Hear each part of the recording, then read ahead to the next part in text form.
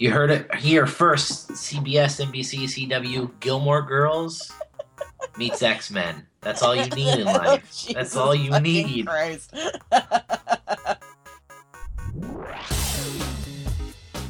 Hello there, everybody, and welcome to a very special double-sized issue of Two Guys, a Girl, and a Comic Book Podcast. My name is Andy. Along with me are Ryan and Kelsey, and despite technical difficulties, crazy internet, and a lot of sex happening on Valentine's Day, we found some way to come back together this week and get you guys a cast. We have a whole bunch of really awesome news.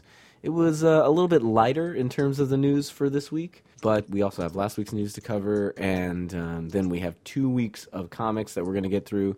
There was a lot of really great stuff, so we're going to kind of focus on the stuff that we really loved, or maybe we really didn't like, and the stuff in the middle we might kind of like pass by. So if you have anything that you guys saw this week in terms of comics or news that you think we should cover that we didn't, tweet at us on our Twitter, or leave us a message on the Podbean, or email the show, and we'll do our best to give you guys our look maybe in a separate small episode or something like that. But aside from that, I've got two co-hosts that are eager to get this cast on the road. Guys, how is your evening going so far? I know you both just got off. It's going.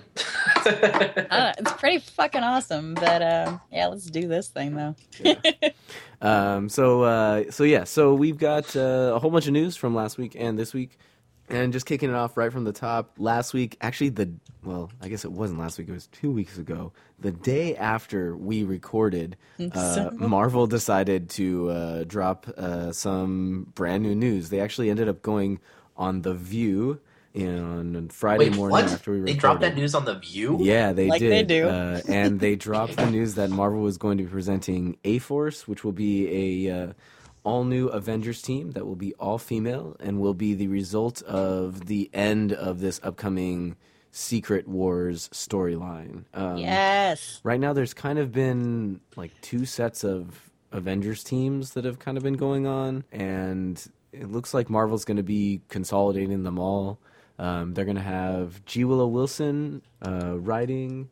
They also have Jorge Molina on art, and Marguerite K. Bennett will be doing the writing as well. This comic that they showed off has pretty much like, I don't know, we were saying like almost every relevant lady character. Well, let's just say that G. Willow Wilson referred to it as feminist paradise, which makes me the happiest. Yeah, it's pretty good. You can see, I mean, take your pick of female Marvel character for the last 15, 20 years, and you could definitely find them. There's even, I think if I look hard enough in the back, there's even 90s Jubilee back there, so... Oh, is she a vampire? What up? I don't think so yet. I think in this comic she looks like she's non-vampiric, so who knows? But there's definitely a Spider-Gwen too. Yeah.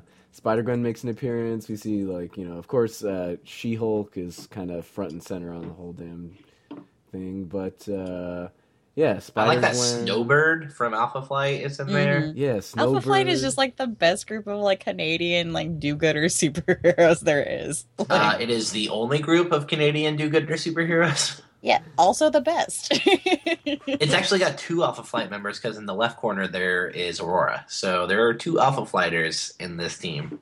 Yeah, so if you're really into Canadian comic book lore, pick up A-Force. Yeah. It also looks like what is Pepper's name when she's in a suit? Rescue? Is that her name? Yes, Rescue is her name. Yeah, Rescue, Firestar.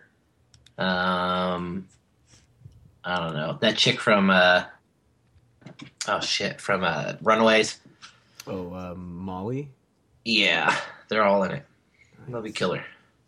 I'm interested to see if they do, like, if they're a team or if it's kind of going to be, like, kind of break down in different stories in the issue. Yeah. I mean, I hope they each just all get their own individual books. I don't think it would be too unusual to see them maybe like, because there is kind of like a splintered Avengers thing going on right now. If they kind of follow, maybe like 2 or 3 different groups of these ladies, and then as they kind of like all come together, then it's like, how they all got there. And in the end of the like first issue or 2, it's like, okay, now we're, A-Force, we're the Avengers, and we're here to kick ass. And Who is the chick front and center with right next to She-Hulk? Dazzler? No. I know her. Oh, you mean on the right? Yeah, the chick that just stars. It's like all cosmic? Yeah. Singularity, right? Yeah, I think that's right. What is she from? I think she's a what do you call it? Like a sword and like cosmic villain? I don't know. Oh, okay. Interesting. I remember that she was on Earth 616. I don't remember like her storylines or anything like that. Maybe And not. who's bottom right corner? Oh, that's what's her name from the Runaways? That's the other one from the Runaways. Yes. I can't remember. I love that character. She's awesome. Yeah, but Singularity is from X-Men, so What? hey man. God, I fall behind on X-Men for I a think it's year. Nico and they Minoru, introduced the right? character. Yeah. Nico. Yeah, Nico? that's Nico. That's yeah. who she is, right? Yeah, the witch. Stupid X-Men. Not stupid X-Men. Singularity got to battle Dazzler and it's fucking cool as shit. It's so hard to keep up with the X-Men. Yeah. Well, we've already talked about this at great length. Like, it's impossible to actually do it. You just gotta have When to is let it like happen. Stanford going to call me and give me a degree, like Yeah. an honorary one? So okay, so hold on. So actually, Singularity was a part of making this event. Marvel gave G. Willow Wilson the ability to essentially make a brand new character, and so Wilson came up with Singularity to tie into the series. And Singularity is not a human; she's quote, actually a cosmological event. That rules. Like the Phoenix Force. Yeah. Yeah, she doesn't have any real gender, but chooses to be female and Goddamn right she does. likens her to the enigmatic Q from Star Trek The Next Generation. That's the So, fucking coolest thing. Yeah. Oh, cool. I mean, like, G. Willow Wilson creating cosmic Lady Q seems like a recipe for success to me. So That reminds me of a really crappy Defenders character from the 70s. I don't know why this character exists. But her name was Cloud, and she was a nebula that could take human form.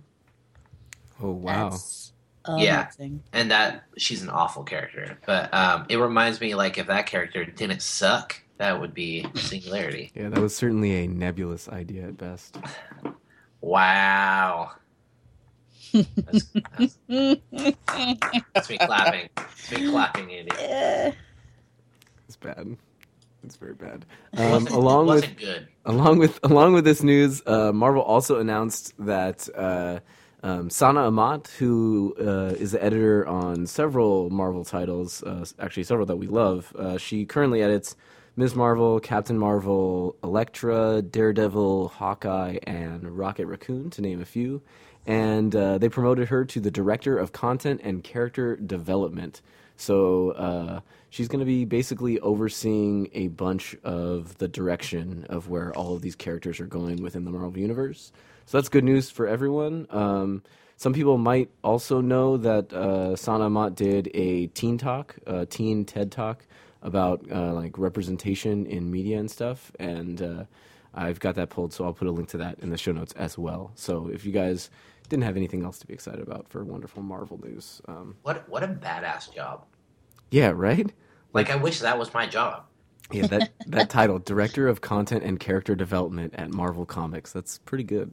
It's like they come, hey, can we make Cyclops a dick? Yes. You make that decision. Like, Oh my you're God. that decider. So I need to pause for a second because I just realized I'm a fucking idiot about the Singularity thing because I was thinking of the boy one from the Guardian Clan. Yeah, and that's My bad. actually what I came across first was like Singularity Neo? Yeah, It's yeah. like Devin or that's- something? I don't know. I wasn't even looking at the cover. Oh my god. I'm sorry. Please forgive me. Don't lynch me. That's all right. Fucking We still love you. comic Kelsey's a bad nerds. nerd. I am the worst nerd. That's all right. That is okay. Although, to be fair, I did say the nerdiest things before this podcast started, and now you That's just true. can't hear them. we always 100% say the true. nerdiest things all the time, so enjoy them as they are. But now I have to double prove my nerd cred because I said something wrong, and I have a uterus, so. That's all right. We've got plenty of room on this cast for people to prove their nerd cred, so don't worry. Okay, sorry, continue. So, speaking of room on the cast, the Marvel Cinematic Universe recently closed up some room in its cinematic cast, as last week we had the announcement that none other than Peter Parker himself, I guess they didn't confirm that it was going to be Peter, but Might not be Peter. Most likely will but be. Spider-Man will be joining the Marvel Cinematic Universe in what is a breakthrough deal with Sony, somehow allowing for them to, have Spider-Man appear inside the. It's going to be in the third Avengers film that he shows up in, and possibly in the future. So. This also comes in line with Sony announcing that they are not going to be continuing with Andrew Garfield and that they'll be looking for someone younger as well. Interesting, to say the least. Styles from Teen Wolf, Dylan O'Brien is rumored, which I would be down with. Of course you would. And Logan Lerman from Perks of Being a Wallflower is also rumored, or Fury. You can pick what movie you like him better in. But I'm okay with both those. I have a bone to pick about this, though. Okay. Pick at that bone, my man. That's like half of this cast anyways, right? So this happens, and like Peter Parker, they're like, oh yeah, Spider-Man's coming to the Marvel world. Cool. And then I have all these friends who are like quasi in the comics or like people I'm associated with, like know by association. And they're like, they start posting this stuff that's like, oh, Marvel's going to announce a new Spider-Man and it's going to be a white boy. And like they have this chance to have like a racial representation. And what are they going to do? They're just going to like whitewash the character again. I'm so tired of this shit. Okay, one, you can't whitewash a character that's white. Peter Parker is a white character. You can't whitewash him. He's already a white person. Two, read a fucking comic book. If you're an actual comic book fan and you know anything about Marvel, a company that has given us in the last year, 12 female-centered, comic books, tons of racially diverse characters. We've created a black Captain America. We've created a female Thor. Read a fucking comic book before you sit there and try to talk like you know what Marvel's about. And three, Miles Morales' fucking story is based in Peter Parker. You can't have one without the other. His entire origin story starts with Peter Parker. Read a fucking comic book. God damn it. Stop complaining and acting like you're some sort of goddamn activist because you want a black Spider-Man. I'm cool with a black Spider-Man too. I would pay tons of money to see Donald Glover as Spider-Man. Stop saying that they're whitewashing Peter Parker. Drives me fucking crazy. I think that it's kind of very, it's interesting, the whole pushback that that inclusion in media ends up generating from all sides. Mm-hmm. And I think that it is true that Peter Parker is a white character, and I think that the thing that I think people need to cling to is that what everyone wants is not necessarily I don't think anyone is necessarily saying we have to have a white Spider-Man, right? Except for Ryan. We talked about this a little way back though. Here's the thing: if we just want a good Spider-Man, if they have a full-on casting run and Steven Yeun is the guy that ends up coming out with the best performance out of all of it, and Andy, I need to the stop you casting for a actor, second. the casting director says hey, this is who we're going with, and he ends up killing the role, I think we would all be well, he's not white anymore. Literally do not even joke about Stephen Yeun as Spider-Man because now that's the only thing I want. But I 100% agree with you, Andy. Yeah, and we talked about with Fantastic Four. Exactly. I just want the best actor for the role. But I hate that people are oh, they're whitewashing the character. No, they're not. You can't whitewash a character that it's his entire his whole origin story, his entire run. He's been a white character. You can't whitewash him. And also, everyone's like, you have this chance to introduce Miles Morales. Yes, you do, and that would be great. And I honestly think they should do it. They could. Spider-Man's a huge character. You have enough movies to introduce Spider-Man and Miles Morales. You don't need one without the other. Yeah, the only problem with doing one and the other as well is that Sony isn't willing to bankroll two Spider-Man movies with two separate actors. You know, like, I mean, I totally agree. I would love it if they cast, like, you know, if let's say they kept Andrew Garfield on and then they were like, hey, guess what? The next Spider-Man movie that we're gonna be doing is a crazy crossover thing where somehow Mysterio opens up a weird interdimensional portal and fucking Miles Morales drops in and it's Donald Glover. Like, you know, We don't even need like the crossover. I mean, honestly, the whole story of Miles Morales is just the Prowler steals Peter Parker's blood, and it's given to Miles Morales essentially. Yep. And so, I mean, like you can introduce both characters. You could do them simultaneously. You can introduce Peter Parker and then Miles Morales. The Marvel universe is slightly based off the Ultimate Universe to begin with, so it wouldn't be hard to introduce both characters. Yeah. I mean, like the only problem is that like in the Ultimate Universe there's no Spider-Man besides Miles. I mean, I think you know, in a perfect world we'd be able to have like Miles Morales be the Spider-Man in the Marvel Cinematic Universe, and we could have like, you know, Sony Spider-Man be Peter Parker in a separate universe and not have to worry about a crossover or whatever. But you know, I mean, I think the thing to be happy about is that we finally are going to get Spider-Man in a Marvel Cinematic Universe movie, which, I mean, at least initially, it's probably just going to be like a, you know, 10, well, maybe not even 10-minute cameo. Who This is knows? the quickest Yeah. cameo in the It's planet. gonna be a He's probably going to be the 10-second post-credit. cameo. Yeah. You know, so like initially maybe it's not going to be much, but hopefully it means that, you know, the guys who have been helming these fantastic Marvel films we've had for the last 3 years or so will get their hands on Spider-Man, because, you know, like, I mean, I enjoyed The Amazing Spider-Man, the first one with Andrew Garfield. The second one I didn't think was as good, but I still think it was better than like the Tobey Maguire third movie or whatever. Even the second one, it's so bad. Steel, starring Shaquille O'Neal, is better than the third Spider-Man movie by Sam Raimi. So I think I actually get more enjoyment out of watching Tommy Wiseau's The Room than I do watching Spider-Man 3. And that's mostly because I get to like shout at the screen and throw spoons, which is really fun. I just go on the defensive real hard for Marvel because, like, I've been a comic book fanboy my whole life, and I love that comics are getting the exposure they are now. But with it, it brings all these people who are like attacking Marvel. They're like, oh, you know, like you guys, like you have the potential to introduce a black character, and you just like use a like mostly male white cast, and I get so annoyed because it's like my whole life. For me, looking at Marvel, they've always represented such a like progressive front for entertainment. It's like, you know, like I mean, the X-Men, like the Legacy virus was an allegory for AIDS. You know, like they introduced the first openly gay character in the early '90s, like way before that was happening in any other form of entertainment. You know, and like there are companies like Image that don't adhere to a comic book code that can go a lot farther than Marvel can. But as far as like a mainstream comic book company, it's like DC won't even let two comic book characters get married that are gay, and Marvel's just like, we're gonna put that shit on our cover and they're gonna be kissing.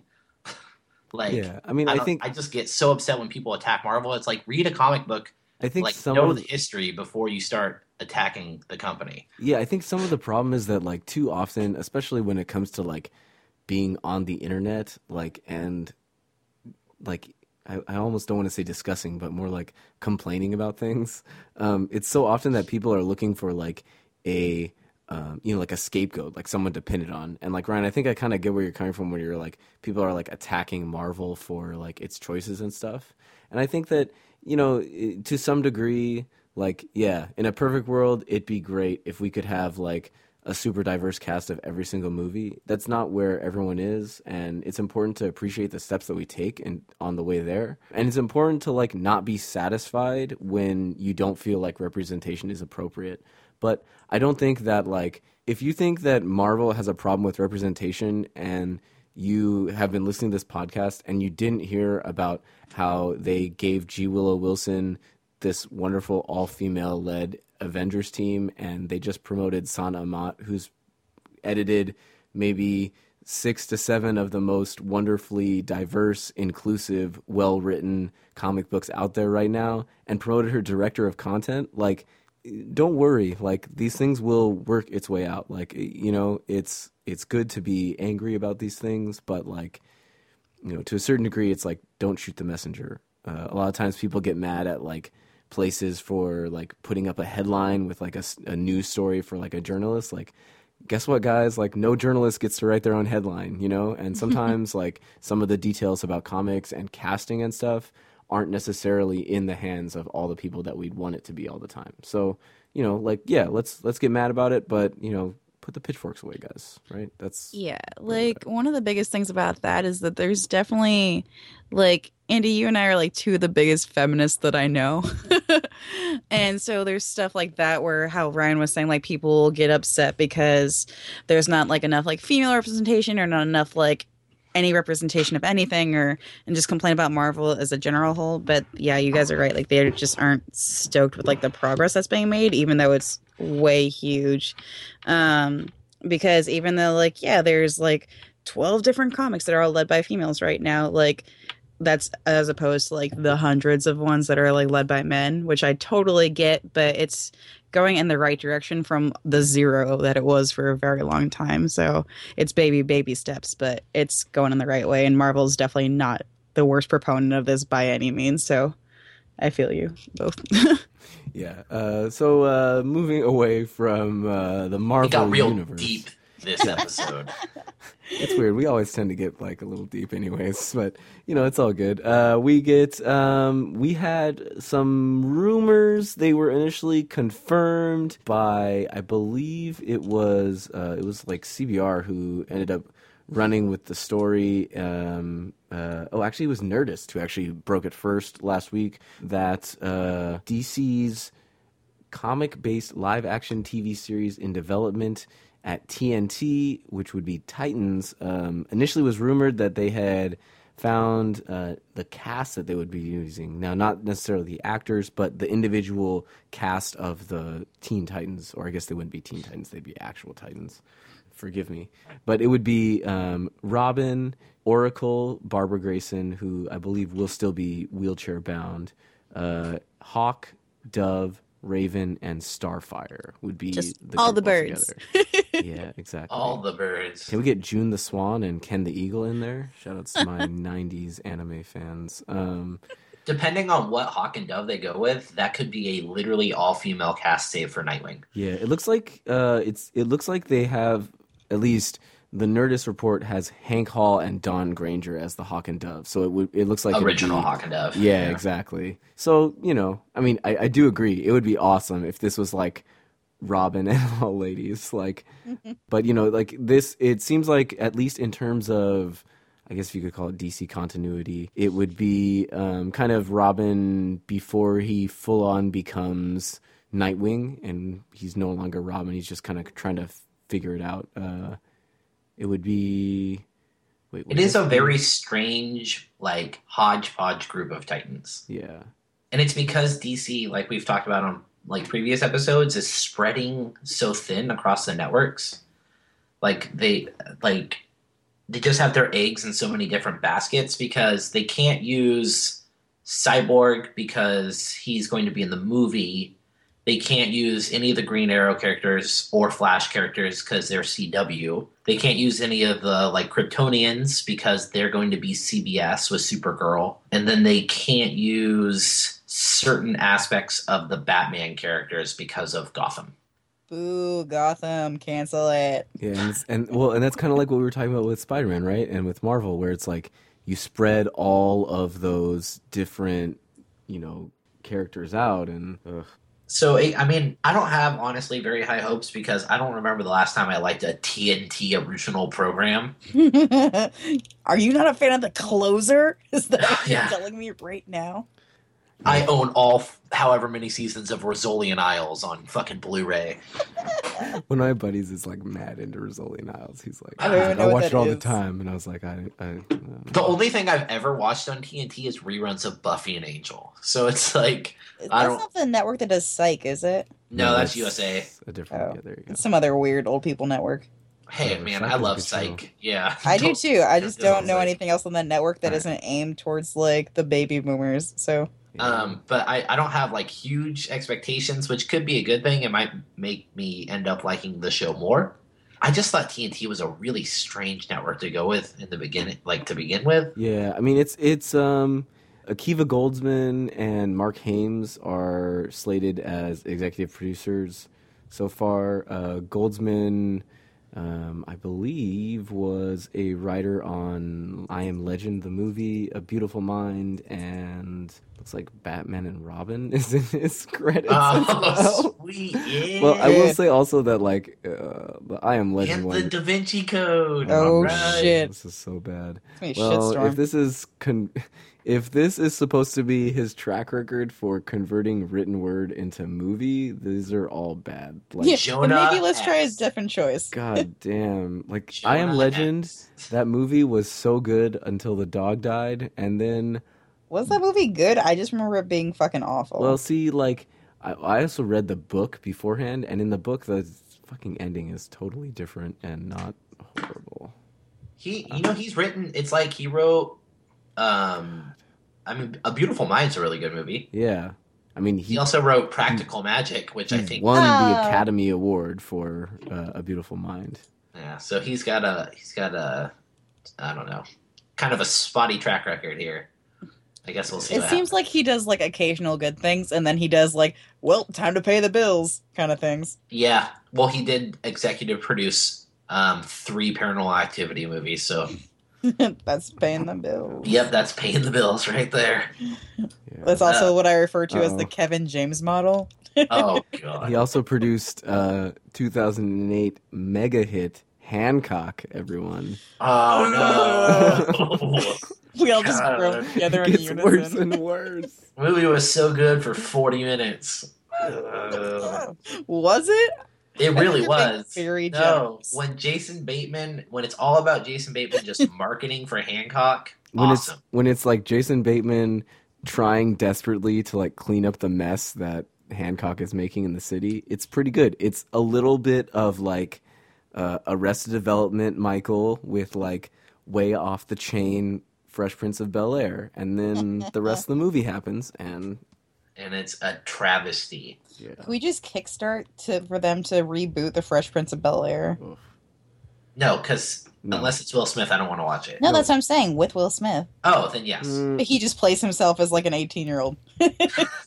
I want it to be like the Fresh King of Philadelphia, and it's Oh my no God. longer about him being a kid, but about him being a grown up and That's- dealing with his crazy eccentric children. Let's just Oh give god. them all of our money. He would never go for Another it. You could never TV-related reboot thing it because go ahead. that I forgot. I just the rumor right now. We didn't talk. We didn't put it in our news, but the rumor now is Constantine is going to get canceled. Yeah. Yeah. But Sci-Fi wants to pick it up for a second season. Oh, that's good. Huh. I actually like it a lot. Like, it's not It's- like a runaway hit. It's, By any stretch. it's supernatural with DC characters. Yeah, but I like it. I can't remember the main actor's name right now. It's Matt something, right? Matt Ryan. Matt Ryan is the fucking best. If he's But- not Constantine in the Justice League Dark movie that supposedly is going to happen, I don't really give a shit.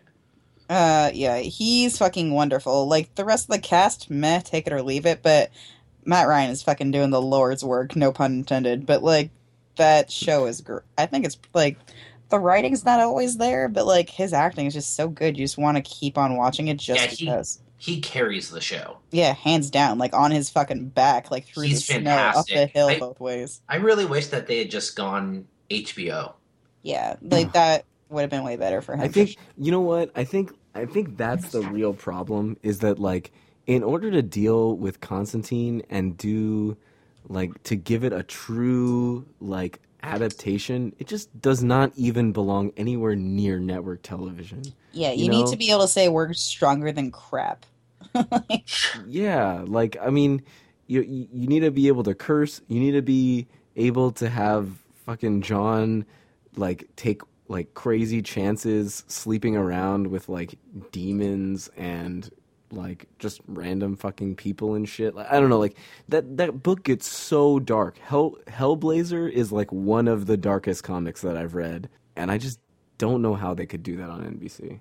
It could stand a better chance, I think, on sci-fi because they do Yeah. have a little less like restriction. Like I think they'd definitely be more willing to take a chance on like some of his like sexual preferences. Yeah. And I know they have like some more like nudity leeway and a little more with like cursing as well. So I think it could do better on sci-fi, but But the production audience like values on viewership sci-fi are is going to go so down. low. Yeah, like drastically. So we Yeah. might get like a second season as like a swan song, but I don't think it's gonna make it past there.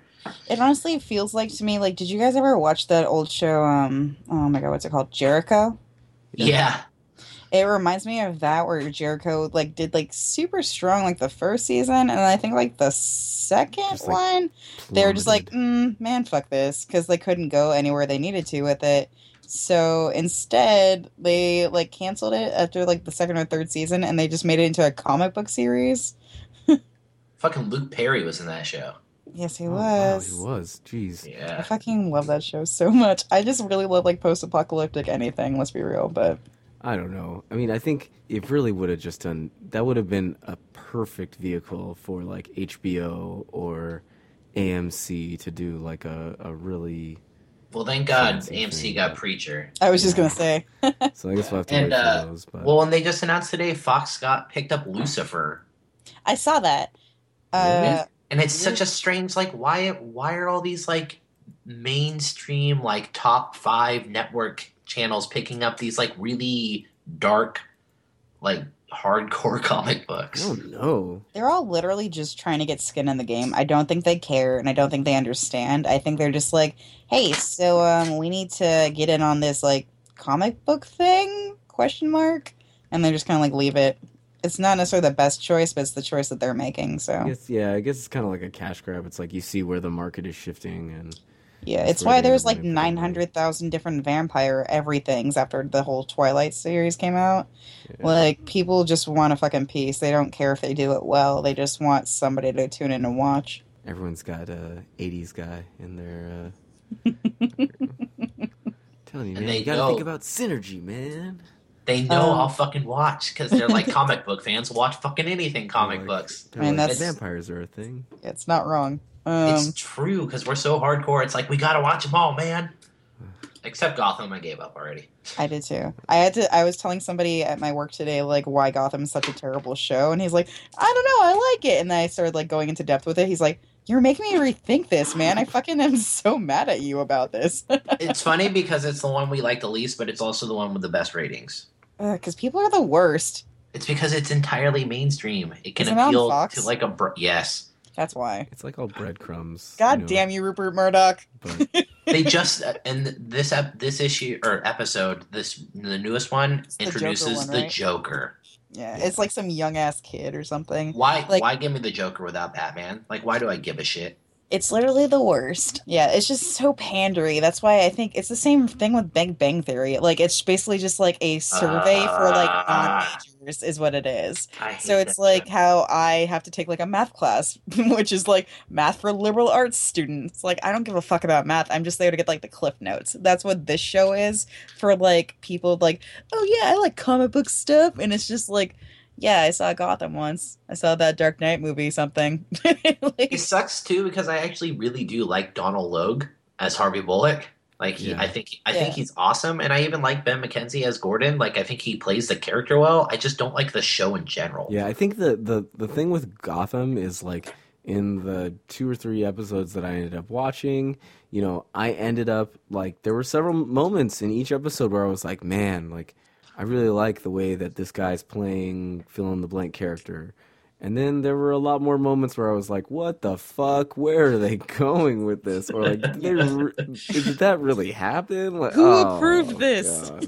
God. But anyways, speaking of DC things that we haven't lost faith in, just a few moments before we actually started recording this cast, the always wonderful Zack Snyder, well, not always wonderful, but usually wonderful, Mostly wonderful. Zack Snyder gave us our first look at Jason Momoa as Aquaman. He posted it up to his Twitter and I believe Instagram as well. It is all over the internet. It's also on our Twitter. I threw it up there as soon as it went live. It's got like pretty much the most badass image of Aquaman I've ever seen in my life. Can we just tag it with like an NSFW? Because that's what it feels like. It's literally trending in 3 different ways on Twitter right now. It's trending as Aquaman, Jason Momoa, and Unite the Seven. Ugh, so good. God, just get all over my body. And it looks almost like, on his like left arm, it looks like that's not like armor, but no, it's like tattoos. like Maori style, like truly tribal tattoos, which is amazing. A nice touch, yeah.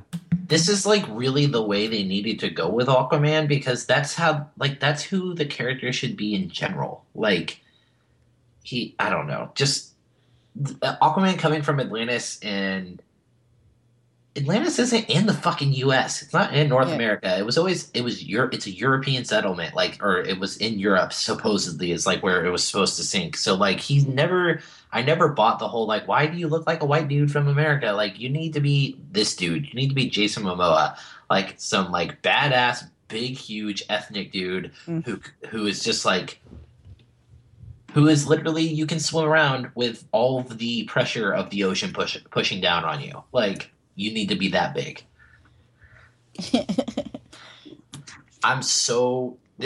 This has given me so much more excitement about Superman and Batman than anything else has. For real, like this is like the one time like the stereotypical like male power fantasy has worked in my favor. Like, it's so good.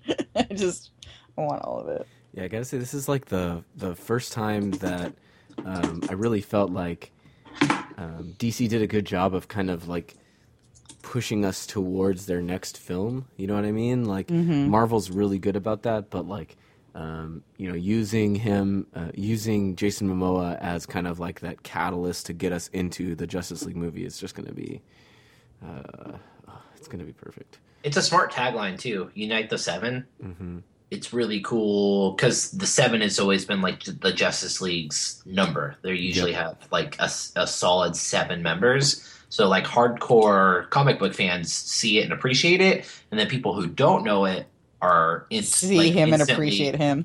Yes, but they instantly also like they want to know what that means. It's going to be a little more cryptic to them, but I don't know. This is exciting. Yeah. Pretty fucking amped. Not gonna lie. Something that actually I found out about just moments before the cast as well that I'm pretty amped about is Bryan Singer announced that we have another addition to our X-Men Apocalypse cast, and that takes the place of none other than Kurt Wagner, who will be played by Cody Smith-McPhee. He'll be taking on the role of Nightcrawler. So yeah, has he been in anything? He's been in a bit, actually. Yeah, he's done actually a handful of other stuff. He was in Dawn of the Planet of the Apes. Yep. He was in The Road. Was that the one with Draco Malfoy? No, the one after. Oh. Yeah. Right? I don't know. Yes, that's correct. And then he was also in the American version of Let Me In. And he was in he's the voice of Norman in Paranorman. I really like him. I'm pretty pumped for him to be I don't think I've seen anything that he's in, but he looks like just his look looks pretty perfect, and I'm pretty stoked. So I think he'll do well. It's weird to say someone has like Nightcrawler features, but he does. Yeah, like I looked at it and I was like, oh, okay, I get it. Yeah, I'm excited. I like him in everything I've seen him in, and I've actually surprisingly seen a lot of what he's in. Yeah, and I always want more Nightcrawler. Yeah, the film that I saw him in last that I really enjoyed was Young Ones. It's this like science fiction post-apocalyptic USA film. It's about like these people who like basically people kill everyone because like there was a drought and they want like water. He's in that film with Nick Holt, Who is Beast? Ellie Fanning, Oh. Michael Shannon. It's a good film. So if you guys have a chance to check out Young Ones, go right ahead. I don't know. He's definitely like he's not like a I don't know. He's not the person that I would have picked out of like off the top of my head to play Nightcrawler. But like you said, it's almost weird to say he has Nightcrawler features, but I can almost already see him like suited up in blue fur and Yep, I speaking back with that. a German accent. So I think that's pretty cool. Of course, as usual, most of our news consists of casting information. Yeah. Because we just absolutely love everything about comics coming to the silver screen and the large, giant, enormous big screen. Really do.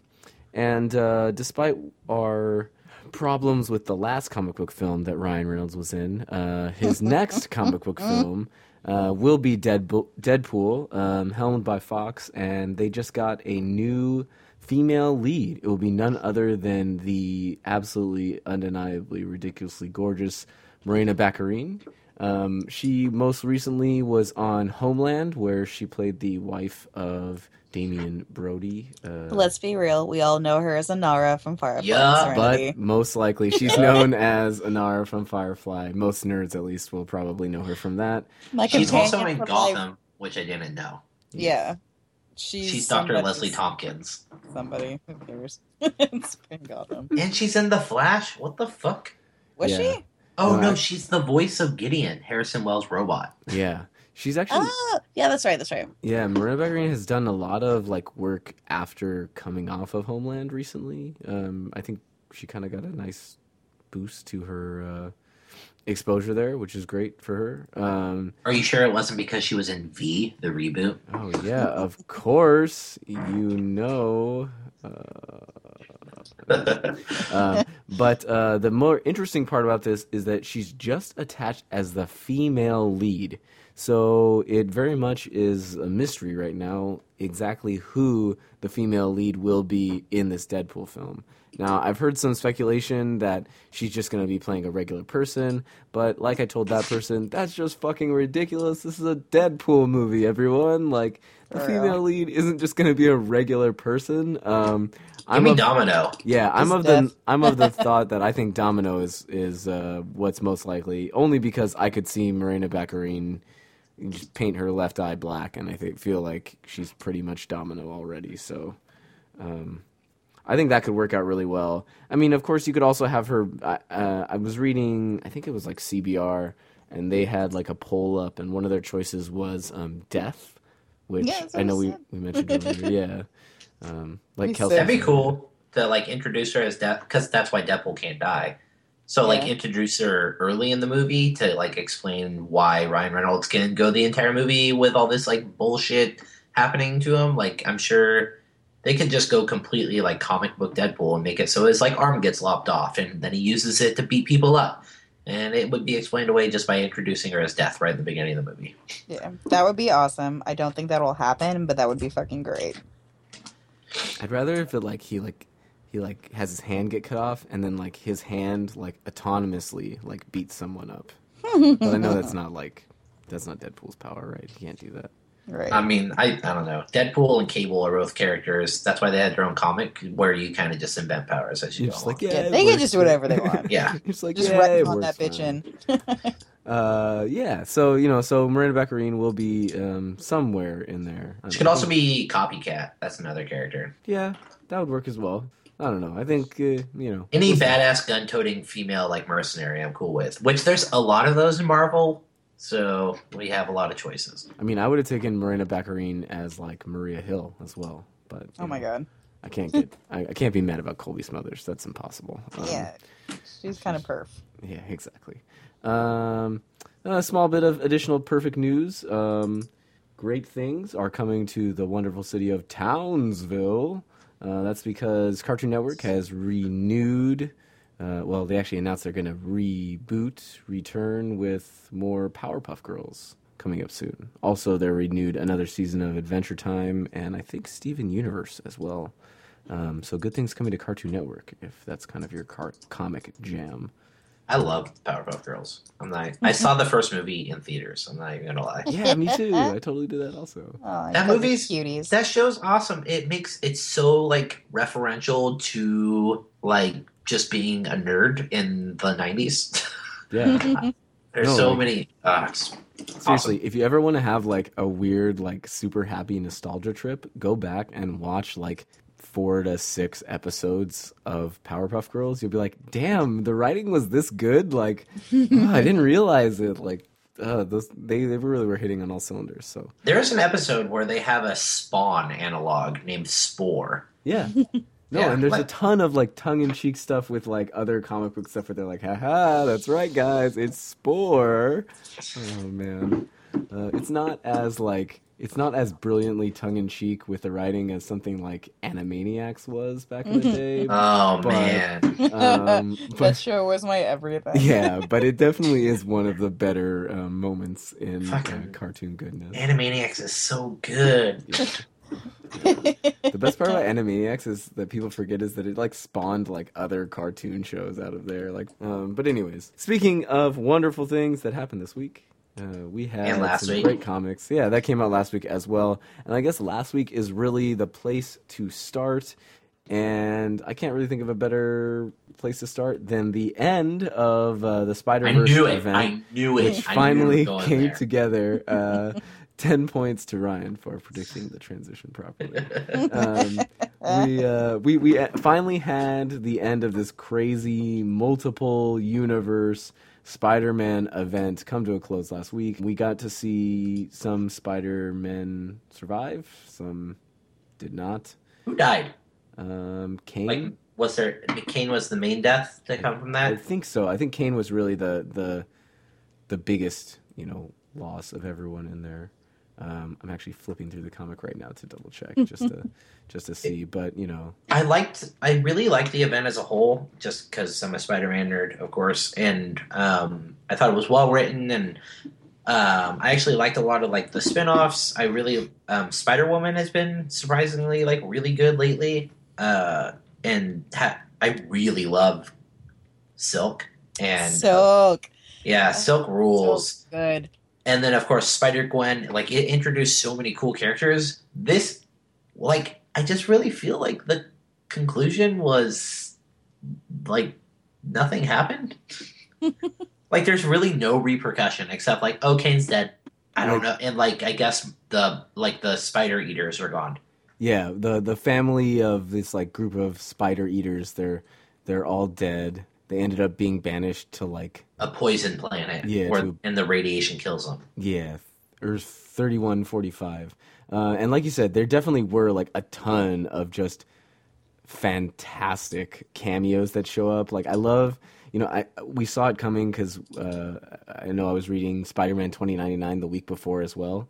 But when they're like in the middle of the giant battle and then all of a sudden like fucking the giant robot Spider-Man comes through like the teleports into battle and Yeah, Japanese fucking Megazord Spider-Man is Spider-Man. like, Leo, pardon, you have returned. Oh my gosh. So good, man.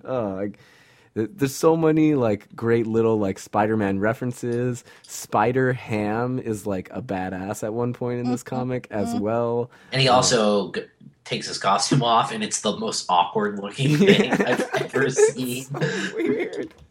But also amazing at the same time because he says, face it, pal, you just got ham-boozled. Oh, God. Which is a totally Spider-Man joke.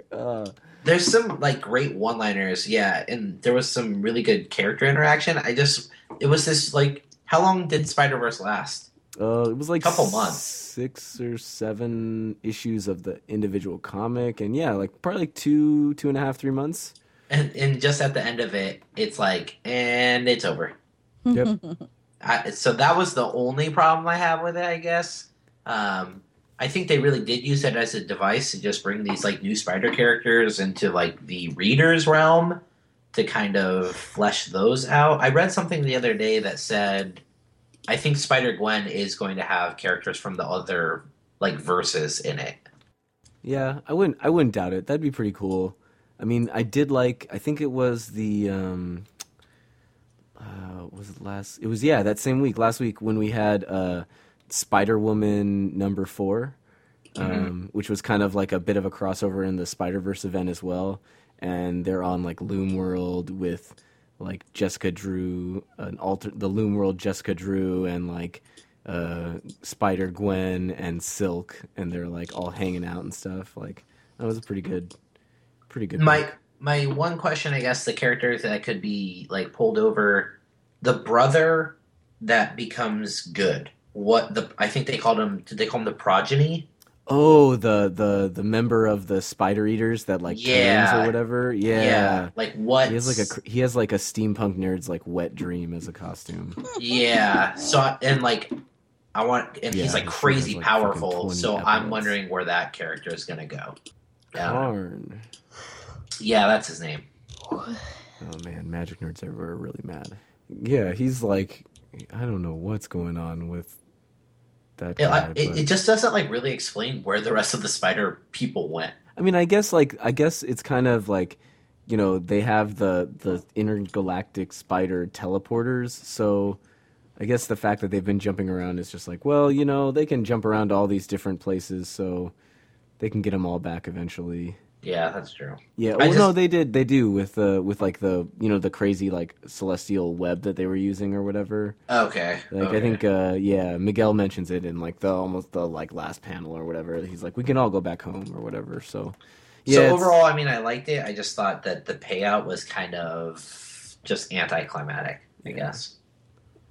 But good overall. Yeah, I mean the good news, and I mean we still have some comics from last week as well, but this is as good a time as any to talk about it. Is we end up with some awesome solo books coming out of it, and I know you guys already kind of halfway mentioned it at the beginning, but Silk #1 came out this week, and I mean I'll let you guys take the helm on this, but I can't think of a better way for Cindy Moon to make her like debut in a comic. I love Cindy Moon so hard. Yeah, she rules. This like issue gave me like Miss Marvel vibes. Yeah, like, oh my gosh, it's so comparable to that it's hard to like say anything else about it. That's just how strongly and how excellent this is. Like, she's just a quick talking little badass who handles her shit, and she's the fucking coolest. I think my one of my favorite parts in the comic, because the comic's all about her like coming to terms with being a superhero, but also it does a very good job at like showing us her past and also how she's dealing with like just being a normal person. Mm-hmm. But I love the panel where she's fighting this guy Dragonclaw, Yeah. and So the Pokemon part. that part's great. But I love the part where she falls and she says, clever quip that masks my fear." Yeah. Like that's such a good line, and I just love it because I don't know. I just love her character. The whole it's kind of cheeseball. Like she's basically fucking Brendan Fraser from Blast from the Past, but like I'm 100% cool with that, and it just adds to like she has this whole Yeah. like doe-eyed, kind of look to the world. Yeah, like Miyazaki fans will probably appreciate page 5 when she like dresses herself and she's very clearly referencing Kiki's Delivery Service. You can't deny that. Anyways, but yeah, I like that they give her like a bit of like background into her life. They also do a great job of showing off her eidetic memory Yeah. several times. Like she like matches up the two ladies who work at her job and shit. I mean, it's great to see a new character get such a great debut, and I think Miss Marvel's a perfect comparison.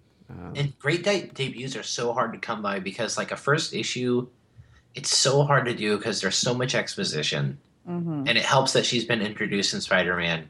But like this book just did a great job at like setting the tone of what the book is, introducing supporting characters, and showing you background story without like overloading on it. I thought it. Who wrote it? Robbie Wilson, I think, or Robbie Thompson. Yeah, Robbie Thompson wrote it. Stacey Lee did the art. Ian Herring's on color. Travis Lanham's doing the lettering. And it's just the team handled it brilliantly. Mm-hmm. God, And I just really want to see more Dragon Claw. I just want to say, like, the lettering on the logo, like Silk #1, just looks so good. Yeah, this so entire thing is awesome. I'm stoked for this to keep going. yeah, very excited about this book. And it's nice because I think we had built up expectations pretty high for it too, because we were getting hyped on Silk with the Spideyverse event. So now we just got to wait and see what Spider-Gwen's going to be like.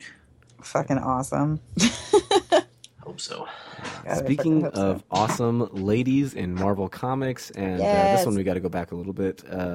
None other than Thor *5, written by Jason Aaron. This time, the art is by Jorge Molina.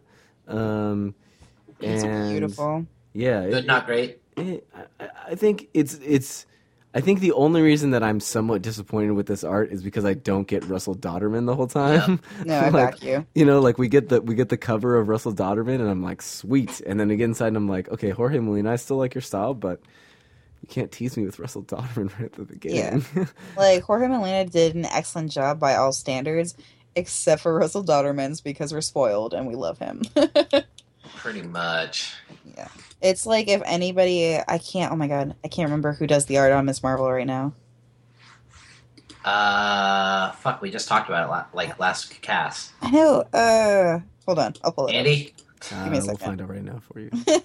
The art for Miss Marvel is done by none other than, this week it was Elmo Bondoc, but I think he was a guest artist. Alfona normally, right? Yeah, it's Alexis Alfona Alfona. normally. Yeah, so it's like having Miss Marvel. Like, this last one was not Alfona, but all the other ones, like, I definitely felt a difference between the two of them. And even though the story is great, still, you just kind of, your eye can't not pay attention to it.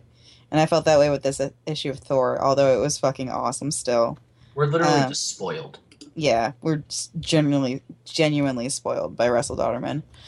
And I was a little upset when I started reading it because I realized that the art was different, like, immediately. And I was like, if they reveal who Lady Thor is and he's not the one who's drawing it, I'm going to be so mad. And then I was like, why would they ever do that? And then I calmed down. But this issue is fucking great, though. It's hilarious in, like, every single regard. And then there's a pretty awesome, there's a couple pretty rad cameos. I'm not going to lie. I'm really into it. Yeah. Luckily for us, Lady Hammerpants' identity has not been revealed just yet. But I think, like, I really enjoyed this issue. There was, like, one panel, like, right in the middle where I was like, and I was just like, this doesn't seem like Jason Aaron's writing. Which panel? Where is it? Put you on the spot. It was like right when it was like right towards the beginning, and like when she's like, Thor's not a woman, like the for real Thor. I don't know, like it just seemed like this whole thing when it was. Oh, it was when she was fighting what's his face, and she's trying to have like her own little like feminist monologue. Yeah, I don't know. Yeah, it was kind of that. I mean, like to some degree, like at one point, like I like when I thought it was clever that they went there, but I don't know. Maybe they just needed more tact. Like, I don't know. Again, don't get me wrong. Yeah. I super love lady representation and just badass ladies in general, but this was just like forcing our hand. Yeah, Like, it was super pandering in all the things. Like, there was a pretty great moment between her and Titania with the like Shine Theory moment, if you guys have ever heard of that. Yeah. But like there was a pretty great moment during that, but the entire like 6 pages leading up to that are like, women can't be Thor. Yeah. And just like total like meathead, like fucking mouth garbage. So it was just like, come on, like you don't need to play it this dumb to make your point. We get it. Like, Yeah, exactly. And that's exactly what it was. It just felt like forced. Like, yeah. I didn't feel like that conversation was necessary for the book. And I mean, like, I think we could have had that conversation in a better way. It's But like leading into the one next comics we're going to talk about. Kelly Sue in Bitch Planet #3 at the end was talking about how she really wanted to include like two other things that weren't able to make it into the book, but she didn't because she couldn't find a certain part in the story, and it felt kind of self-indulgent to her because it didn't progress anything, and she would just be doing it for her own like self. And that's pretty much what this feels like, but without the restraint that Kelly Sue has. So. I think we can all agree the best part of the comic was when Thor drunkenly crosses Freya off of his handwritten list of who And- Lady Thor is. And then he just puts a question mark next to Lady Sif. oh my gosh, no! His interaction with Sif is the best part of the book. I'm still giggling about it. Oh my I can't help gosh! it. I like his list too. Like looking at it, I actually just Googled all of the character So names. the list is Freya, Aldegard, Brunhilde, Idun, Tareen, Jane Foster, Rose Solomon, Lorelei, Amora, Sif, question mark, Carmilla, Kelda, Tana Nile, Angela, and Loki is the last name. I love it. I just love it because I I love feel, that Loki's on there. I feel like as the list goes further and further down, like Thor is like getting like more and more desperate to try and add names to the list. He's like, maybe, I don't know. But yeah, you know, God, greatest line ever. Bartender, my survival and yours depends on me receiving more mead with all haste. Oh man. But there's also like a really awesome moment where like Freya and Lady Thor Or talking on the moon. they get to like have a conversation on the moon about it, and then like she soars off and Freya like laments about how she didn't pick up the hammer when she could have. It's pretty great. But yeah, you know, it was definitely a good, you know, it was a bit of a speed bump, I think. Not as good as the first 4 issues that we had, but Those 4 have been so good that it's hard to keep that bar up for forever. but yeah, I mean, I think actually the next one we'll end up getting will be Thor Annual, the Thor Annual, which will be coming out in a little bit. Yeah, that's one's not. That's It's not not for a little bit. That one's No. not next, but it's just coming soon. Okay. The next one they have a preview of one of the covers. Oh no, by- it's six is the one with all the ladies on the Yeah! front, right? Yeah. It's That's still right. fucking Captain Yeah. Marvel and Jane Foster and Black Widow and And everyone's on there. literally I all the remember. ladies. And Scarlet Witch. Oh, man. Also, I'm like weirdly pumped for CM Punk to write Thor. Mhm. Just saying, like I will really want to see what his Thor is going to be like. Also, Yeah. Noelle Stevenson, because I love her so much. Yeah, well, I She think does Lumberjanes, right? She absolutely does yes, she does. Lumberjanes. I Yeah, think that's gonna be fantastic. the best thing about this Thor Annual, I think, that's coming up is that we do get 2 people like new to the comic that get to get their hands on the character, and see just what they have for Lady Hammerpants. You know, I mean, I just love it so much. it's just pretty fantastically wonderful. Speaking of wonderful, but this comic is actually wonderful in a much more villainous sense. Kieran Gillen and Salvador LaRocca. Last week they released the next, or I guess the first of our spin-offs of the forthcoming Marvel Star Wars line, and that would be Darth Vader. And I gotta say, this has like the best opening scene of any of these Star Wars comics so far, with Vader showing up to treat with Jabba the Hutt. So far, these Star Wars comics are so fucking good. Like they don't even deserve. Like there's no right for them to be this good, and they're fantastic. Yeah, I wasn't expecting such a strong, like, I don't know. I love this comic. yeah. I mean, I will say that, gosh, like there's so much good about this comic. Like everywhere from the beginning to the end. Gosh, like so Major props. freaking good. To LaRocca, there's a lot of no dialogue happening. Like, there's literally just, like, pages of no dialogue, and it's all action But like, and we talked about it with the Star Wars comic too. Is like watching the movies, I just never got the sense like, oh, Darth Vader's a badass. You know, like, oh, he's like, I don't like, watching the movies. Even though I saw them at like a young age, it's like I don't understand why this guy's so scary. Like, he kind of dumb looking, and I don't know, like, I don't understand why everyone's afraid of him. And because they didn't have like the technical prowess back then, they didn't have the ability to really make him as cool as they could have. I mean, these comics really allow him to do that because he just fucking goes ham on these guys. Yeah, I mean, like we were talking about him like treating with like Jabba, like Jabba like accuses him of doing like a Jedi mind trick on him, and he's like, "No, son, I'm just gonna force choke you for a little bit, friend." Yeah, dude, when he force chokes Jabba, I like lost my shit. It's Yeah. awesome, and it's all because he gets hella mad that Jabba calls him a Jedi. Yeah, exactly. Oh man. But it's funny because the hardcore Star Wars nerd in me gets so much extra enjoyment out of these comics.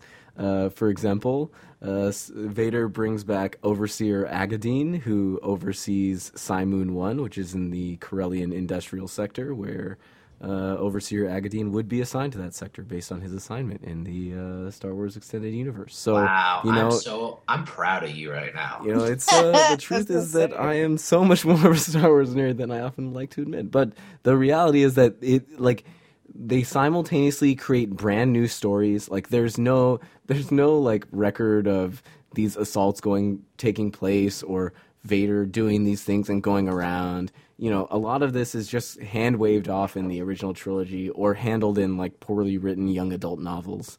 To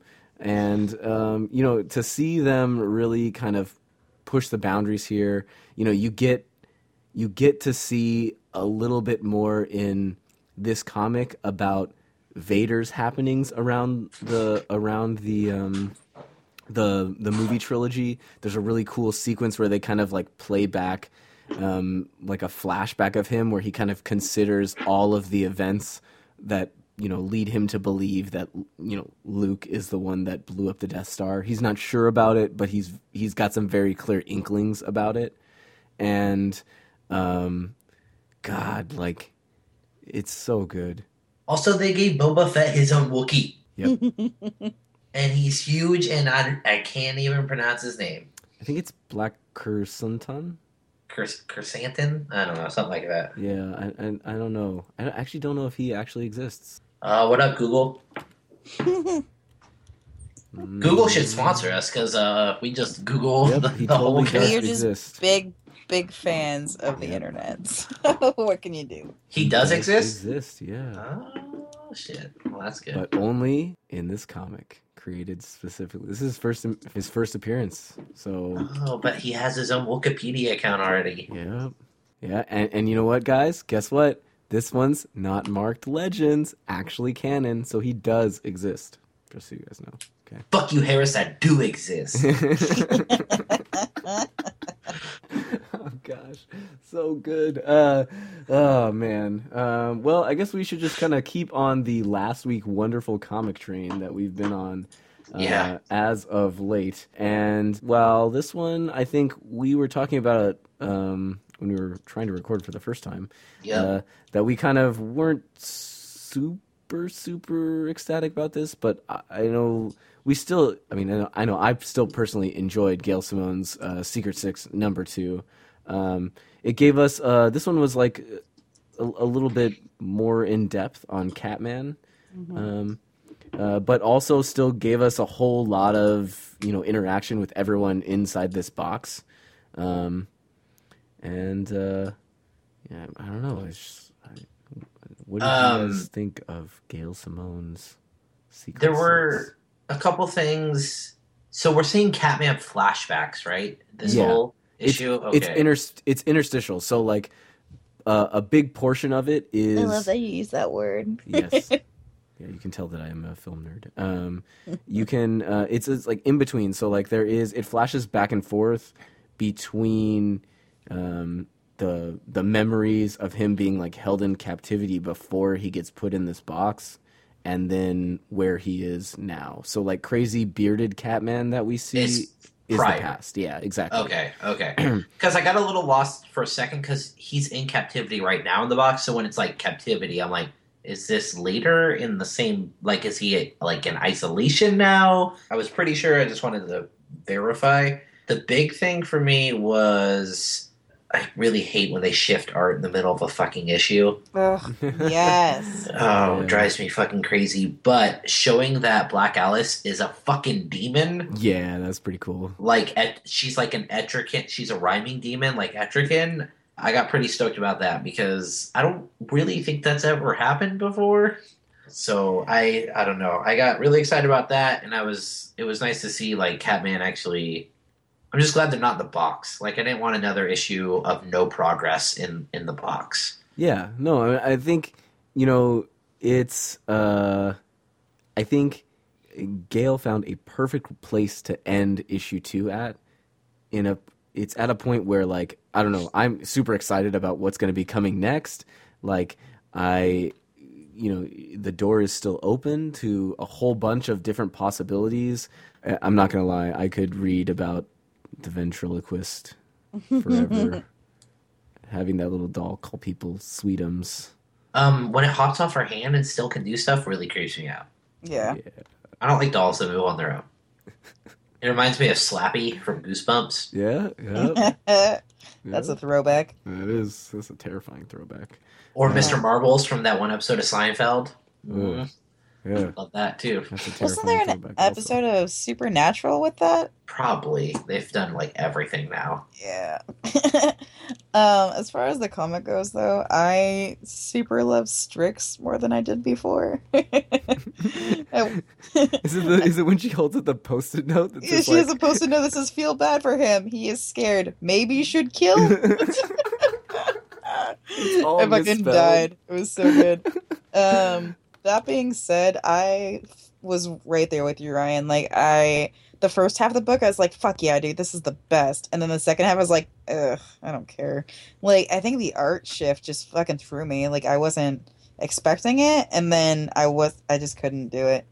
Yeah, the art shift happened so suddenly. Like I don't know it. I don't And know. it's weird too because it's 4 page. It's like it's only 4 or 5 pages, and I'm kind of just like, okay. Did fucking Ken Lashley not have enough time to draw the last fucking 4 pages? Yeah, I was just like, Why- I don't understand why.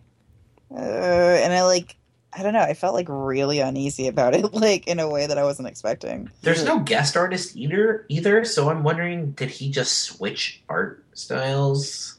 I don't know. I mean, Because I was just he's the only looking one at this- listed as a penciler. As a or anything, penciler, yeah, he's the only one listed. So unless like I know sometimes the inker has to take over, which this actually looks like heavy inking. Yeah, it does. Yeah. So it's possible that the inker just like maybe Lashley couldn't do it and he had to take over. It's my time to shine. I mean, it's interesting because this kind of brings up something that, like, I talked to a couple people that told me that they were really shocked by, like, this week's X-Men cover because it, like, features Scott and Havoc, and, like, Havoc doesn't even show up in the comic, and Scott is, like, rarely featured until the end. And I think it was, like, Bendis ended up putting up that he was like, look, we kind of made a mistake with the length that the event was going, and, like, the comic cover that they had on file for Marvel was something that they already had planned and they already had set up, and like basically Bendis didn't get like a last look at it before it went to the printer, and that's what ended up getting printed. So he was like, hold on guys, don't worry, sorry about the mistake, but like enjoy the pretty cover. And I think that's maybe what happened here. Like maybe when they did like the art for this, like maybe they like anticipated that it would end on that last panel that Yeah. like maybe that's what it is, like him busting out, and then it's like find out what happens next in Secret Six #3, and then maybe someone like an editor was like, no, we need like a couple more pages to wrap this up, or maybe Gail Simone made the call, who knows. But something definitely happened, because like this art style change is so abrupt. I mean, and it almost feels like the first page of the first 2 pages of the art style change seem like, okay, there's an art style. And then the third one, I almost feel like the third one is like almost back to the original art style to a certain degree. It's very weird, but Yeah, the one where she becomes the demon. Yeah, like It almost looks more original. And then the fourth one is just like, hey, Catman's got Picasso eyes. yeah. I mean, like the thing that I will say also is that despite the art change, the writing in this comic is just fucking fantastic. Like Yeah, I it's could not great. get enough of the words that are in this book. Like it's they do a great job with the like kind of the like banter nature of like having 7 possibly villains in a cell together, you know, like so Well, Gail Simone is the queen of like everything. team banter. She can handle like team dialogue better than almost her and Bendis are godlike when it comes to that. Yeah. No. It's hard to bounce that many characters around, and she's always done a fantastic job. I would read any team book written. I mean, I'd read any book by her, but when she writes team books, like I never in a million years would thought I'd be like, yeah, Birds of Prey, this is going to be awesome, and it was fucking fantastic when she wrote it. Mm-hmm. Yeah, I remember telling people like, "Yeah, go read Birds of Prey," and people being like, "Wait, what?" Like, you explain the concept to them, and they look at you with this face like, "Are you kidding?" But no, that's it's a very good book, and I mean, Gail Simone's name is enough to sell me on just about any comic book. Pretty much. I don't know. We love her. Yeah, I mean, I would read a terrible comic book if it was written by Gail Simone, but Gail Simone Yeah. couldn't write a terrible comic book, so that's impossible. Give me a Hawk and Dove comic written by Gail Simone. I'd read that in a second. You know, it'd be an all-female Hawk and Dove as well, probably. Fucking hope Let's so. see. Yeah, so speaking of females who are badass ladies, this week in Marvel. I like the way you said ladies there. Ladies. Ladies. Oh man, I try not to do that sometimes. Like, gotta calm that down a bit. But we had, of course, the G. Willow Wilson penned. This week it was Elmo Bondoc who did the art. But Chris Anka did the cover, which is just fantastic. For Miss Marvel number 12, a special Valentine's Day issue, which pictures. So cute. Yeah, the cover's adorable. The first panel has Loki with That was this week, right? Soul Horse we're on to this Manure. week. Yes, it was. Yeah. Yeah, Ms. Marvel was this week that it came out, and he is covered in horse manure. And I can't help but say that, man, I was expecting like a Back to the Future reference going on there, but Oh man. did not happen. I thought maybe he'd say like something about, you know, one of the horses was named Biff or something. But, you know, no such great. But this issue sees Loki taken to, quote, a corner of Midgard that has been too long been neglected by the new gods, New Jersey, where he visits New Jersey and is looking to track down information on the inventor. Because the inventor was working on some crazy technology. And of course, he runs into none other than Kamala Khan, who is Miss Marvel. And antics ensue at a Valentine's Day dance. Miss This Marvel issue saves is the day. everything I want in a comic book. Yeah, I mean, this is... If every comic book was just about superheroes, yeah, at high school functions, I would literally be the happiest person in the world. Like, there's nothing that excites me more than I'm like reading a comic and it's like, oh, Loki's at a high school dance. Like, I just get so giddy. Loki's at a and- high school dance? Teen love's going on? Yeah, there's truth serums and he's putting runes in the middle of the fucking gym and like, oh man, I would write a whole series of young adult novels about this if I could. Like, I just love it so much. Take the YA world by storm. Yep. You heard it here first. CBS, NBC, CW, Gilmore Girls meets X-Men. That's all you need in life. Jesus That's all you fucking need. Christ. Oh my god, that's the best mental image because I just pictured Luke from Luke's Diner as Luke Cage instead. But it also has a moment of Kamala's friend Bruno calling Loki hipster Viking, And the best part is they pass off like Loki being in New Jersey. They're like, "Oh, are you from Brooklyn? Are you one of those hipsters from across the river?" Oh my god. That's the best. This issue was just filler, but it's the best filler. Yeah. Yeah, this is filler at its finest for sure. Oh my god, it's gonna be funny forever. That's so good. But yeah, so Ms. Marvel, another book that we definitely recommend Always and forever. picking up, taking a read for. If you can't tell, we love it. Yeah. Yeah. But hey, guys, Talk about it on like every episode. Marvel doesn't really do a good job at representing, other cultures or sexes. So just saying. I love that. I love that at one point she says like, "Man, I was just gonna stay home and play totally not World of Warcraft." In which I am Miss Marvel and Miss Marvel is me. I was gonna say Kelsey, she's your spirit animal. I know. Oh, My sweet man. baby Kamala Khan. We have so much in common. We've all stayed home from a social function and done something ridiculously nerdy before, right? So to some Oh, degree, yeah. Us more than others. we're all- yeah. That's for sure. One of us more than others. Two of us. I'm in that camp pretty hard for one part of my life. So we also had a comic book that unfortunately is coming to an end, Wah, wah. and that is issue number 12 of Charles Soule, his She-Hulk book that he's been writing. Javier Pulido has been kind of like the story supervisor. Munsa Vicente has been the artist, and Clayton Cowles has been doing the lettering. It has been an interesting run of this She-Hulk book. I think the last time we talked about this, we said we were kind of like lukewarm on the art style that was going on. But I mean, I enjoyed, at least at the beginning, this book was really just her dealing with awkward law issues in the superhero world. Yeah, which was good. the She-Hulk books, unfortunately, always unravel. Like they always, because someone rebooted it back in like the 2000s. I can't remember who now. Yes, I know what you're talking about. That was I'm finding out for you right now.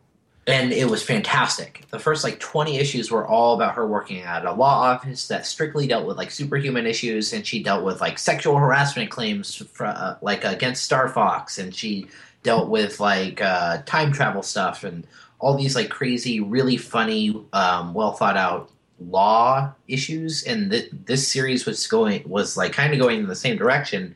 I'm pretty sure Charles Soule actually has a degree in law, if I'm not mistaken. So it looks like around 2004 they first did a reboot of She-Hulk. They did like 2 runs of it. It was Dan Slott and Yep, it was Dan Slott. Joan Bubilo on art, and it ran for like 2 runs essentially, like about a year or two. Yeah, it was Dan Slott, and the first run was really good, and then it got sidetracked and became a superhero comic again, Yeah. which isn't a bad thing, but it's so much better as like a law comic that it just suffers when it turns into a superhero comic because it just doesn't hold up as well. And I felt like the same thing happened here. Charles Soule does, by the way. He graduated from Columbia. Oh, just So an Ivy he's- League law student. Yeah, so he's just an Ivy League fucking graduate writing She-Hulk. Man, Yeah, so, and if you read the first, I want to say, the first 6 issues of the comic, you can tell because it is a wordy fucking comic book.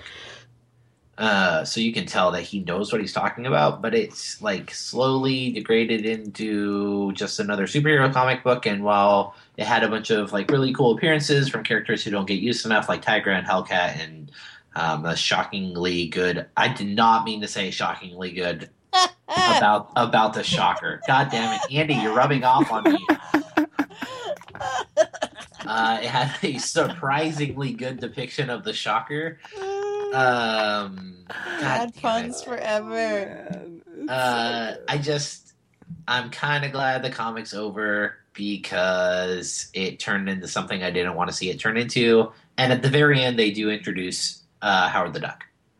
Yeah, yeah. There's Howard the Duck makes a one-panel cameo inside this comic, which is just great. I totally agree with you that the most interesting space for Jennifer Walters is for her to be, a lawyer stuck in a, superhero world. Like, just like anything, like I think at one point we may have mentioned, crap, I can't think of the comic now, but some other comics that deal with like the kind of side effects of having superheroes in the world. I think Powers. Yeah, that's exactly what it was. Excellent example of it. Yeah, exactly. About how kind of like the other half deals with it, and I think that it's really great to see that kind of an angle. However, unfortunately, it's not all. It doesn't always work out there, and I think it sucks because I think Jennifer Walters is a good character. Like she is cousin of Bruce Banner, and she really is a fucking fantastic lawyer as well. She went to UCLA, guys. Okay, just so you know. I loved anytime she runs into Daredevil. Yeah. I just love those interactions because they're both lawyers. I would totally support a Daredevil and She-Hulk book. Oh my god. Where they become law partners. Or one is like Okay, prosecuting, guys. the other one's defending. All right, I did it, guys. Murdoch and Walters. Yeah, Murdoch and Walters. That's the name of the comic, guys. And it's just love about it. Matt Murdock and Jennifer Walters having a law firm. God, that would be such a good comic. Bendis, where are you, man? Come on.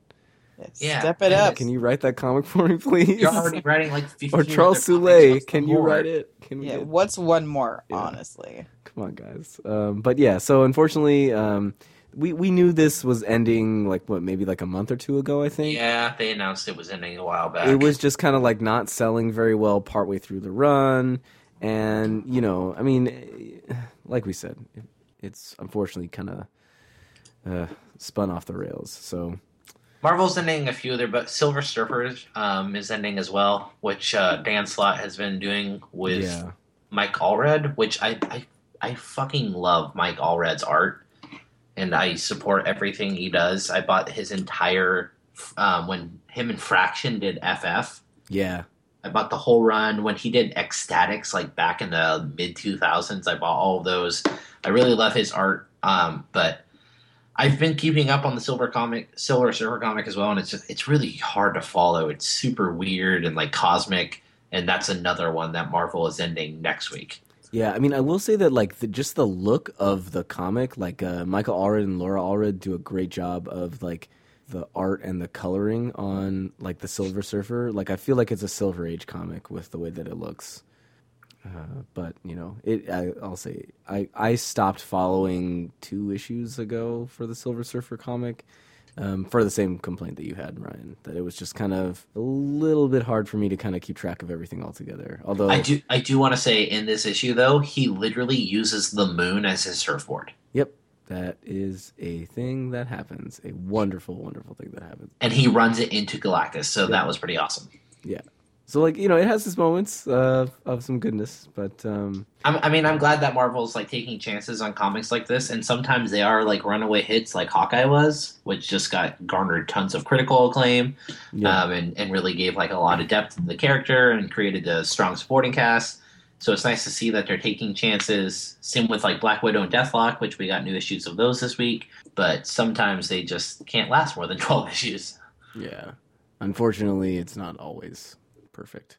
But fortunately for us, we do have a wonderful, perfect comic that came out this week. This one is something that we have been excited about for just about forever, even before we knew it existed. And that's because we got Bitch Planet number 3.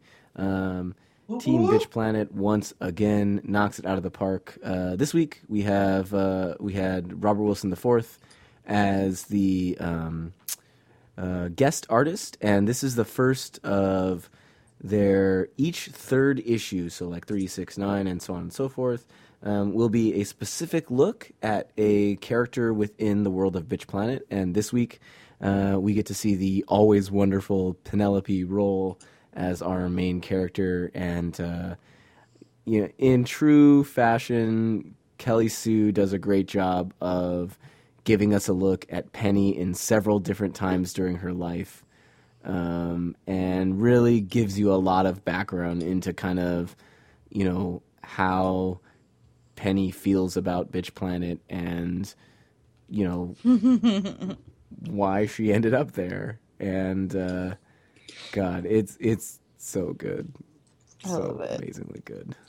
I will say that like I always get to the end. I always get to the end of of Bitch Planet, and I'm like, it's over already. What? Come on! It like goes by real quickly, like, man. What are you talking about? And you know, I mean, it is 20. It's 24 pages of fantastic. You know, but I almost wish like, can't we have like 2 more pages? Like, but you know, I understand. I don't want to mess with it too much because it's sheer perfection right now. So pretty much. No, yeah, it's absolutely great, and this issue was amazing too. So, Kelsey is tired when she doesn't rant about Bitcoin. Yeah, can you tell? I'm seriously trying to keep myself awake right now. Yeah, I mean, like, you know, so just you know, I will say that the comic does a great job of showing, you know, an amount like of just ridiculous societal control that this like, you know, fictional universe ends up putting forward, just with like the way that, you know, they deal with punishment and subservience and the language that people choose to use and the way that they like. When I was going through this like this comic the first time, and there's like a scene in the middle when like this like, I guess, what is she? She's like a mother or something, like Mother Sebertling or whatever, when she like is scolding Penny about her behavior or whatever, and like 2 or 3 times Penny corrects her about like the name of her grandmother, and all 3 times, or I think it's just once actually, twice, and twice this woman goes Mrs. Chester Alexander, like referring to her as the male married name. Like, and when I went through it the first time, I was like, man, like the small details like that, it's very clear that the whole team is just so on it when they're writing this book, and like, and you know, they do such a great job of creating this, you know, devious position that they make while at the same time like highlighting the hypocrisy, you know, like, you know, right after this fucking crazy blonde-haired white woman is telling Penny about what's going on, and, you know, she totally like disrespects her grandmother. She's like, Penny, loyalty is an admirable trait, but blind loyalty is the act of a fool, right? And it's like, says the one who's being blind loyal to the patriarchy. You know, exactly. And it's like there are little tidbits in there about, you know, where things are, the art, you know, for a book that actually does go through some art changes partway through in a couple of these flashbacks when they show off, you know, Penny when she was like a little girl, or when, you know, right before she got essentially brought in, you know, for everything going on. I mean, it also explains her hairstyle, which I thought was pretty telling, you know. And again, just to remind everyone, in the back of this book is a very, very well written essay by this week. It's Megan Carpenter or Carpentier, who writes a whole bunch about. I feel like if there's a single comic that you should read front to back, like every single page, multiple times, it's definitely Bitch Planet. Or Sex Criminals, I guess, because they also have the Letter Daddies column, which is hilarious all the time. I knew it. You have to mention it at least once. Can't say no to Zdarsky. I can't help it. I love it. But Bitch Planet for real, though, because it's super just poignant all the time. It's crazy educational. It helps open your eyes. And Kelly Sue is the greatest lady in the planet. Yeah. I think Kelly Sue also said that, I don't remember if it was in the back of this issue or in an interview, it was in the back of this issue, that issue 6, the next one where we get an in-depth look, will be on Meiko Maki, who is one of the women who basically tells Kogo to just do it, like, you know? And also a wonderful tidbit from the back. Apparently they are selling foam fingers of I already sent them a check. Yeah, so did I. Of just like middle fingers of foam fingers that have the NC non-compliant tag on them. But yeah, Bitch Planet was fantastic this week. To no surprise. I mean, we all knew that this book was going to be great. One of my favorite things in the back of the book is definitely their shout out to Futures Without Violence, and all the different what's the word I'm looking for? Like statistics they posted about like domestic violence and how it's like the number one cause of injury to all women in the United States, and all that kind of stuff, and just like real serious stuff, especially on the heels of this horseshit 50 Shades of bullshit weekend that we've been having. Matt Fraction is a huge champion himself in speaking out against and raising money for women's causes and against domestic violence. And Kelly Sue just reinforces their stance as the perfect power couple of comics by doing the same thing in the back of Bitch Planet. And it's excellent. So please read it all the time. As usual, our support for House Diffraction is blind and unwavering. We will gladly follow you to the depths of Bitch Planet. Over the cliff, dude. But yeah, so definitely take a look at Bitch Planet. I think last but not least for us, I think we actually hit all of the bases for the comics we want to talk about. We did. I wanted to discuss Secret Identities, which is a brand new #1 from Image Comics. I know that Kelsey and Ryan, you guys didn't really get a chance to read this one, but I just want to make sure that you guys out there can get, just a little bit of your hands on it. I'll let most of our review kind of be short, and then we can get some feedback from Kels and Ryan in the next episode based on how this looks. But it's basically just an introduction to a team of superhumans, a brand new universe. Like we said, with the other #1s that we talked about, #1s have this issue of kind of needing to expand on the universe, but I felt like this book did a really great job of kind of hitting on all the, the right places, giving you a nice view into several of the characters, leaving you with a hook at the end, as well as kind of dodging some of the weird, boring superhero tropes. So, who's writing it, Andy? It is. Is it Mark Waid? No, it's not Mark Waid, unfortunately. It's Brian Jones and Jay Farber are the two credited with the story. Brian Jones is doing most of the writing, it seems like. But shout outs to Elias Kriazis is how I would pronounce that. Kriazis. He's doing the art, and the colors are by Charlie Kirkhoff. The book just looks gorgeous. It's got a very, very diverse set of characters as far as powers, morality. There's a bit where they kind of take a look at each of the characters outside of a battle as well. So it's definitely worth a look. Another Image book that just knocks it out of the park. So Sweet, man. Go Image. Yeah, exactly. Go Image. Can't get enough of that.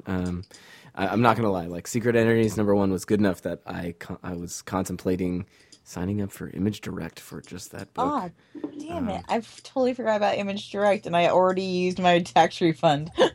Yeah, actually, after getting Bitch Planet #3, I think what I'm gonna end up doing with Image Direct is subscribing to Bitch Planet and probably Secret Identities. Paper Girls. Maybe Paper Girls. BKV. So many good BKV. things going on. So I don't know. I mean, if I had fucking $1,000, I would just drop it on the fucking For Life I subscription. did have it, but I just paid off my credit card like an idiot. Yeah. Damn us good being job. responsible. Big dumb idiot. Gross. Yeah, but unfortunately, we have to go and be responsible adults. These wonderful folks that I jobs. have to Yeah. have to go to sleep and then get up for their jobs in the morning. Normally, this would be the time when I tell you I'm guys. sorry, you're making it sound like we're wrapping this up early in the evening and going to bed and sleeping. It's 1 a.m. It's 1 right in the now. morning. Yeah, it is. I have to leave for work at 6. It is 1 a.m. And we will be done very shortly. So thank you guys so much for being a part of the cast. Like I said, normally this is the portion of the show when I would entreat you guys to make sure to enjoy your comics and all that jazz. But unfortunately, both last week and this week, at the time of recording, we got kind of some bad news from folks in the industry. And I just want to take this time to really just give a shout out to Gary Owens and Harris Whittles. Last week, Gary Owens, who most famously was the voice of Space Ghost, passed away at the age of 80. And earlier tonight, actually, at just the age of 30, Harris Whittles was found dead in his home. 2 deaths to the world, and not just comics, but humanity that will surely be missed. So shout out to you both. Rest in peace to both of you guys. And until next week, guys, enjoy your comics. We'll see you. To hear more of Two Guys, a Girl, and a Comic Book podcast, or to share your thoughts and comic recommendations, follow us on Twitter at 2G1G Talk Comics. That's the number 2G, the number 1G Talk Comics. Or if you'd like to email the show directly, you can do so at 2guysandagirltalkcomics@gmail.com. All letters this time. As always, you can find more episodes of the show by visiting our Podbean at 2guysandagirltalkcomics.podbean.com. Once again, thank you guys so much for listening to the show, and we'll see you next time.